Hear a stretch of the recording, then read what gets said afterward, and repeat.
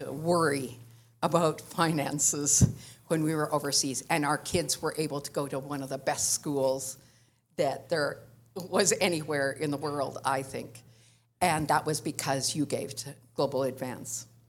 So this morning, I'd like to give you just sort of a panoramic view of our almost 40 years on the mission field. Jesus is the light of the world. And we had the privilege of going to Peru as our first assignment.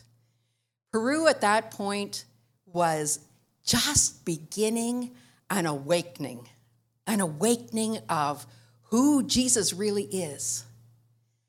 It's known to be a Catholic country, but most people knew Jesus as that man on the cross or a baby in the Virgin's arms.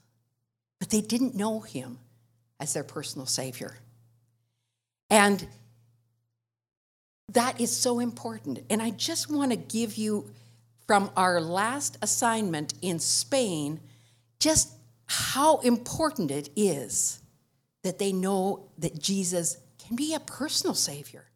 I was walking outside the church that we were pastoring on the coast of the Mediterranean in Campello, Spain, and a lady was begging. She was a well-dressed, upper middle class looking woman, but she was pushing a shopping cart and obviously had emotional issues. And she had her hand out, and I gave her some money, and I said, "God bless you." And she threw the money back at me, spit in my face, and said, "I don't want to hear anything about God or Jesus." I knew that woman had been hurt. She didn't know who Jesus really was. Her image of Jesus was not the right kind of image. So how did we get to Spain, which is a very, very dark country? Less than 1% of the population is evangelical, has really come to know who Jesus Christ is. Less than 1%. But let's go back to where we began. When we first started in Peru in 1981, there were about 6 Alliance churches in the city of Lima. Things were happening. It was growing. And they needed all hands on deck. So we got moved. We were originally assigned to Chile, but halfway through our studies and preparation, they said, "Would you be willing to change and go to Peru?" We said, "Why?" They said, "We just need more hands." Things are starting to happen in Peru. There were 6 Alliance churches in the city of Lima at that time. The city of Lima was probably around 6,000 people, or 6 million people. 6 million people. Over the years, as we watched God work, when we left, there were 60 Alliance churches in the city of Lima. Just in the city of Lima. Not in the outskirts, not in the big cities to the north or to the south, not in the ones that were in the Amazon or in the high mountains. This was just the city of Lima. 60 Alliance churches. Now you might think, okay, Alliance churches. You have a house church and that's called a church. They put regulations on it. The national church was very strong at that time. They put regulations on what you could call a church. You had to have 150 members, not adherents, not just people who came on Sunday morning, but people who were actually identified with that church and became members. There had to be 150 before you were allowed to be called a church. So 60. Some of those churches seated more than 2,000 people. One church, the first one we ever attended, when we first arrived, They were already growing to such an extent they had seating for 1,200 people in their sanctuary. And the first event that we went to was a Thursday evening service in the church. And I remember the excitement. We sat in what we thought were the last two seats in the pew, third row from the back. And in no time flat, the usher came and said, "Could you move in a little bit?" Well, we kind of shoved over a little bit, and two more people came in beside us. A few minutes later, it was, "Could you please move in a little bit?" Well, we as North Americans were still a little, social distance was just a little bit, we don't quite get too close when we talk to each other, especially now, but even before COVID. And so we moved in a little bit farther. By the time the service started, we were, and this is the back, we're not in the front of the church, we're right at the back. Everything was full, and we were now almost in the middle of the row. One person would sit forward on the bench, and one person behind, so that their shoulders would overlap and their hips would not get in the way, so that they could get more people in. We realized why God had called us there. This was an exciting time to be in Lima. Fast forward over the years, and we realized now all of the churches, not one church had a missionary as a pastor. We might be on the pastoral team, but only as under the senior pastor who was Peruvian. And then, we attended the churches, but we were still teaching in the Bible seminary. And then pretty soon it was, "We don't need you in the Bible seminary.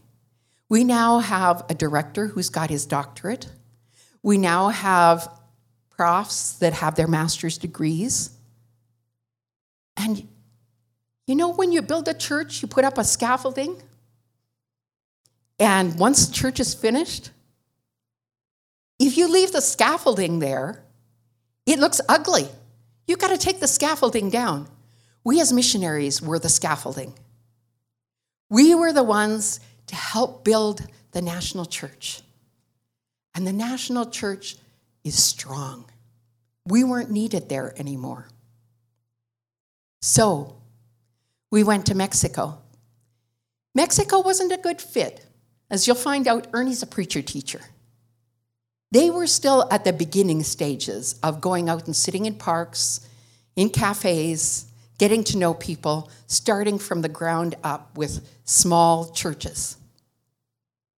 And those who were in leadership and Mexican, because Ernie was getting his doctorate in preaching, were a little intimidated when he got in the pulpit. And we said, "You know what? We're not going to be a help here. We're going to be a hindrance. We need to leave." So we came home to Canada and pastored a church in Belleville, Ontario for 7 years. But my little girl heart, who Jesus had called to missions when I was 5 years old, said, "I think we still have one more place to go." And we were called to Spain. And at first we thought, the Alliance has a sort of a focus on least reached people groups, where less than 2% are evangelical or have even heard of the gospel. And we thought, Spain? But when we got there, we realized just how dark Spain is. We helped with a children's camp where we were not allowed to say the name of Jesus, even though it was a Bible camp run by missionaries. If we spoke the name of Jesus, we would be shut down. Our only door to be able to reach those kids was to be able to visit the families and in front of the parents speak the name of Jesus. But in the camp, we were not allowed to say Jesus' name.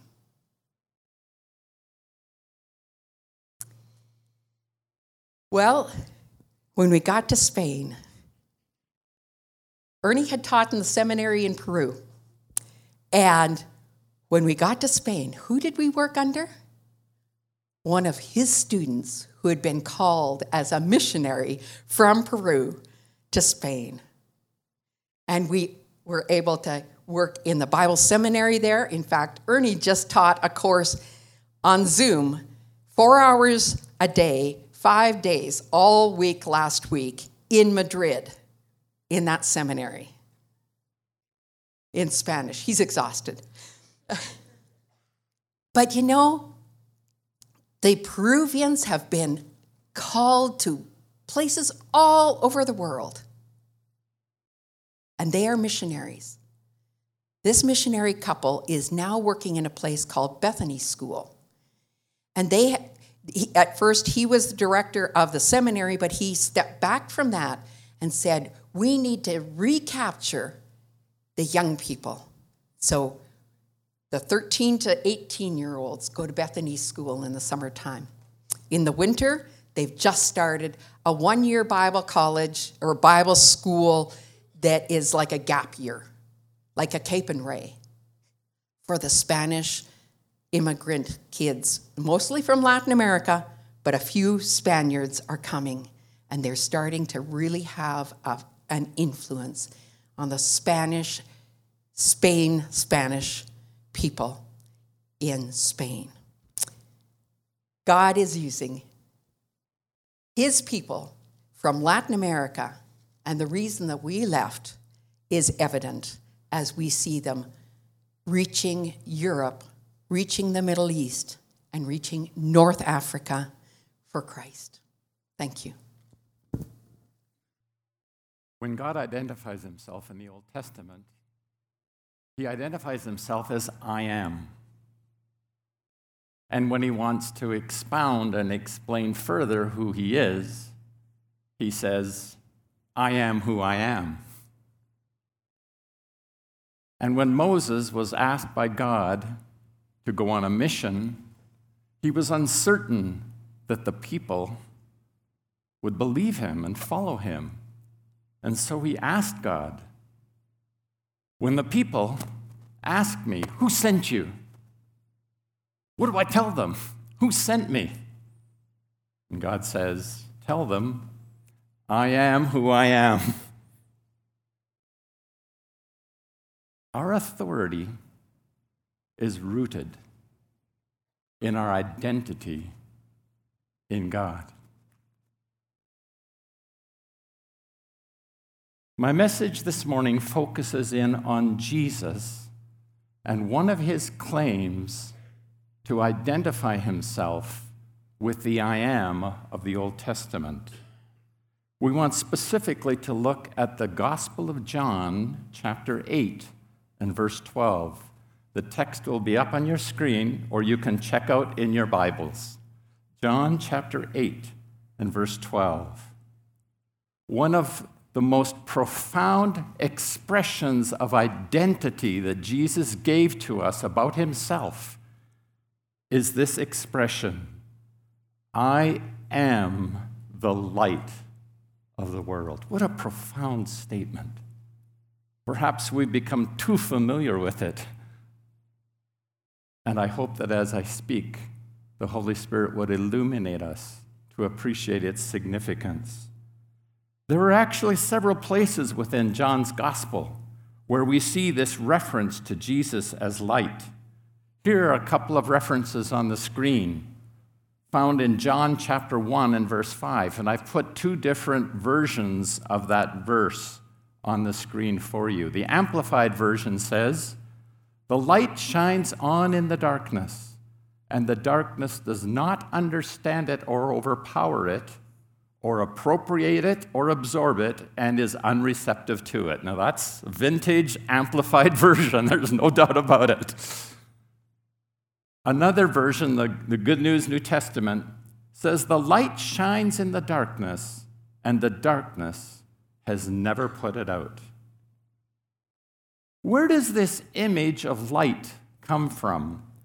When the evangelist John sat down and, guided by the Holy Spirit, decided to write the gospel, and when he starts with this reference to the light, what's in his mind? When we work in the area of academics, we always try and explore what's behind the text, what's nurturing the text, what's feeding the text, what's in the mind of the author. Try and understand the original references. And undoubtedly, John, as a follower of Jesus, as a Jew, is nurtured, is informed by the Old Testament. His understanding of the Old Testament and the references to the Messiah as light, the true Israel as light. Undoubtedly, these concepts informed his understanding. But I also believe that John was aware of the literature in his time. And he was especially interested in reaching not just the Jews, but the Gentile people. And so undoubtedly he used allusions and references to literature that the Gentiles, the world, the secular people would undoubtedly be familiar with. I suspect that Plato's cave was a part of the evangelist John's thinking. Now you may say, now just a minute, Plato's cave, you lost me there. What on earth is Plato's cave? So, the next time you're in a spa, think of Socrates, Plato, and Aristotle. Okay? Socrates was the first teacher. He had a student called Plato, and he had a student called Aristotle. Plato is the primary writer. His most important book is called The Republic. It's an analysis of politics and religion. And he wrote in Socrates' name, his teacher, out of respect. Now, let's look carefully at the allegory that Plato uses in reference to the light. And I'm going to try and break this down a little bit. In fact, it might be helpful. I don't know if we can control the light so that we can see more visibly the screen. If not, let's try and go through this. Socrates describes prisoners chained to a wall in a cave, forced to look at shadows on the wall. They have no frame of reference, and so the prisoners, do you see the prisoners there leaning up against the wall? There they are, looking up at these images. And they believe that those images are real life. Little do they know that behind these prisoners, there is a fire. And there's these people parading behind the wall, holding up images that project their shadow up against the wall. Do you see that? Take a good close look. Behind these people and out above the surface is the sun and the outside world. And in the allegory, a prisoner escapes and discovers that what he's been looking at all the time is just a shadow. It's not the real world. And then he discovers these people manipulating objects to create this image of reality when it's all a show. And then this prisoner goes even further, and he escapes out of this cave, and he begins to discover the real world with the sun out there. And it's a real awakening. In the allegory, the prisoners represent society. Most people are comfortable believing that which they can see in front of them. Think of your TV. and not wonder about the elements beyond that. The prisoner who escapes represents those attempting to understand how the world really works and not to be controlled by social media and the people that are casting images that we think represents true reality. Finally, breaking out and discovering the sun. The sun represents pure fact, absolute truth. Without the light of the gospel, we live in a shadowland of mythology, divorced from reality.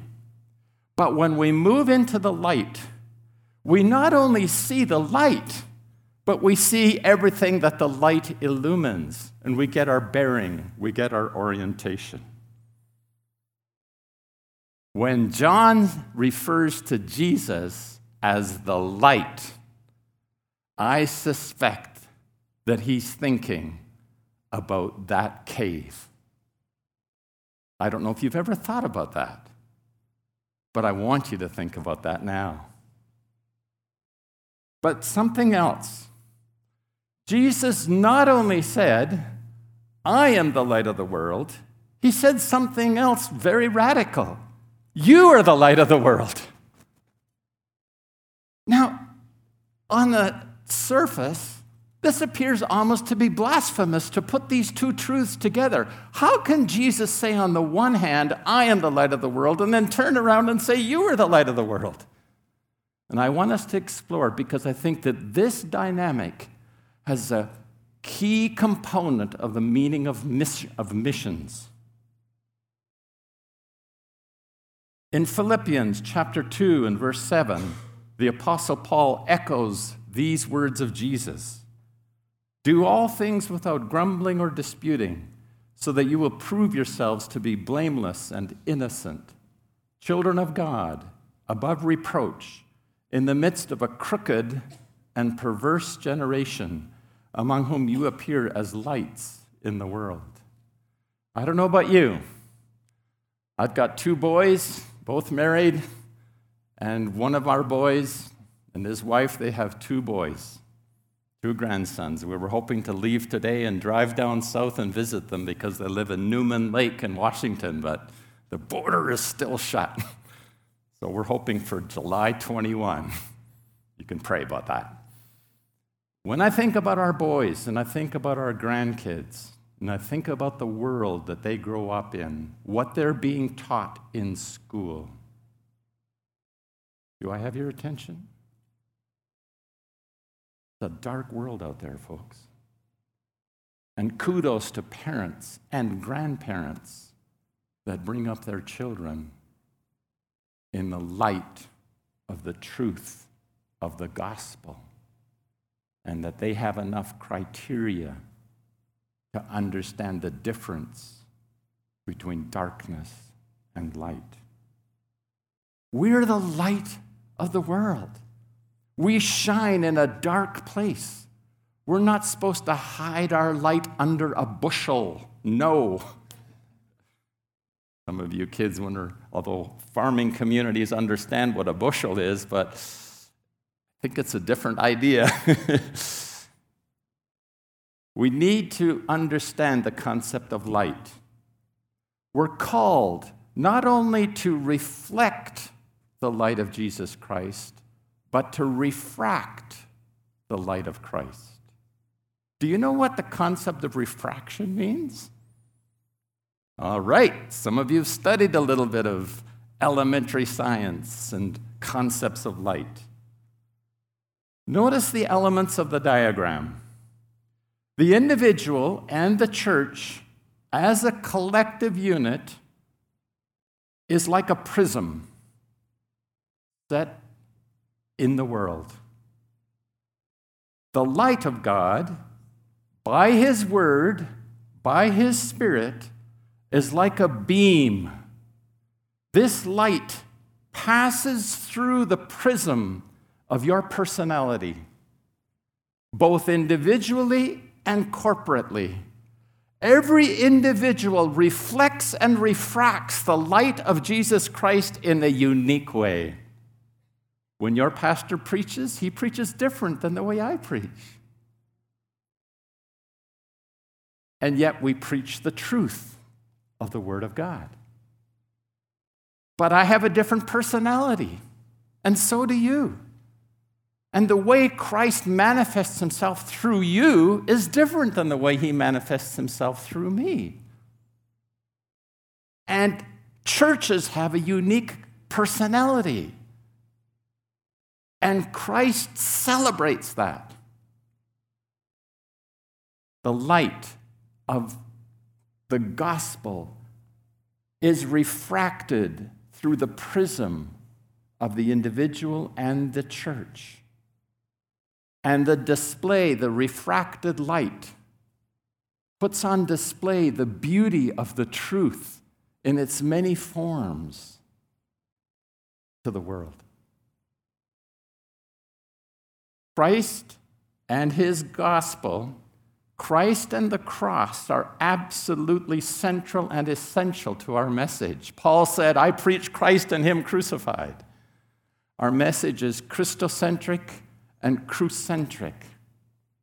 We preach the Word, and the Word exalts the person of Jesus Christ. And we do that not just as preachers, but in our own way with our own gifts and personalities. All of us are called to have an influence, to be salt and light in a dark place. And some of us are called to leave our cultures and communicate the gospel in a different culture. Jesus and the church are the light. Both truths are right. Jesus is the light of the world, but we are the light of the world. How does this work? And with this, I want to conclude. Christ in you, the hope of glory. Paul said, I have been crucified with Christ, and it is no longer I who live, but Christ who lives in me. And the life which I now live in the flesh, I live by faith in the Son of God who loved me and gave himself for me. Christ lives in me. Notice the individual Christian, in this case Paul, confessing Christ living in me as an individual. But there's also the collective element in Colossians chapter 1 and verse 27, to whom God willed to make known what is the riches of the glory of this mystery among you, the Gentiles, which is Christ in you, plural, the hope of glory. Christ in you. God has chosen to make known among the Gentiles the glorious riches of this mystery, which is Christ in you, the hope of glory. He is the one we proclaim, admonishing and teaching everyone with all wisdom, so that we may present everyone fully mature in Christ. To this end, I strenuously contend with all the energy Christ so powerfully works in me. Christ is the light of the world, but you are the light of the world. And when Christ comes into our lives, what people want and need to see is him. And the ability to be salt and light is not in ourselves. To exalt Jesus Christ as Savior and Lord. Therefore, in his power, while demonstrating his love, we will reach, teach, and equip people to know, love, and serve him here and beyond. Christ in you. The ability to be light. He is the light of the world. But as he lives in us, and as we discover that dynamic of the fullness of Christ in and through us, we become light in a dark place. We've tried to live that life for the past 45 years as a married couple. And this year we're retiring officially. Who's going to take our place? Maybe somebody sitting here? Some child? Some young adult? Some young person? Jesus is the light, but you too are the light. Let's pray. Lord, thank you for these truths. Thank you for the dynamic Christ in you, the hope of glory. Empower us and enable us to live the gospel, to demonstrate the light, to reflect and to refract the light of Jesus Christ. May he be glorified. In Jesus' name, amen.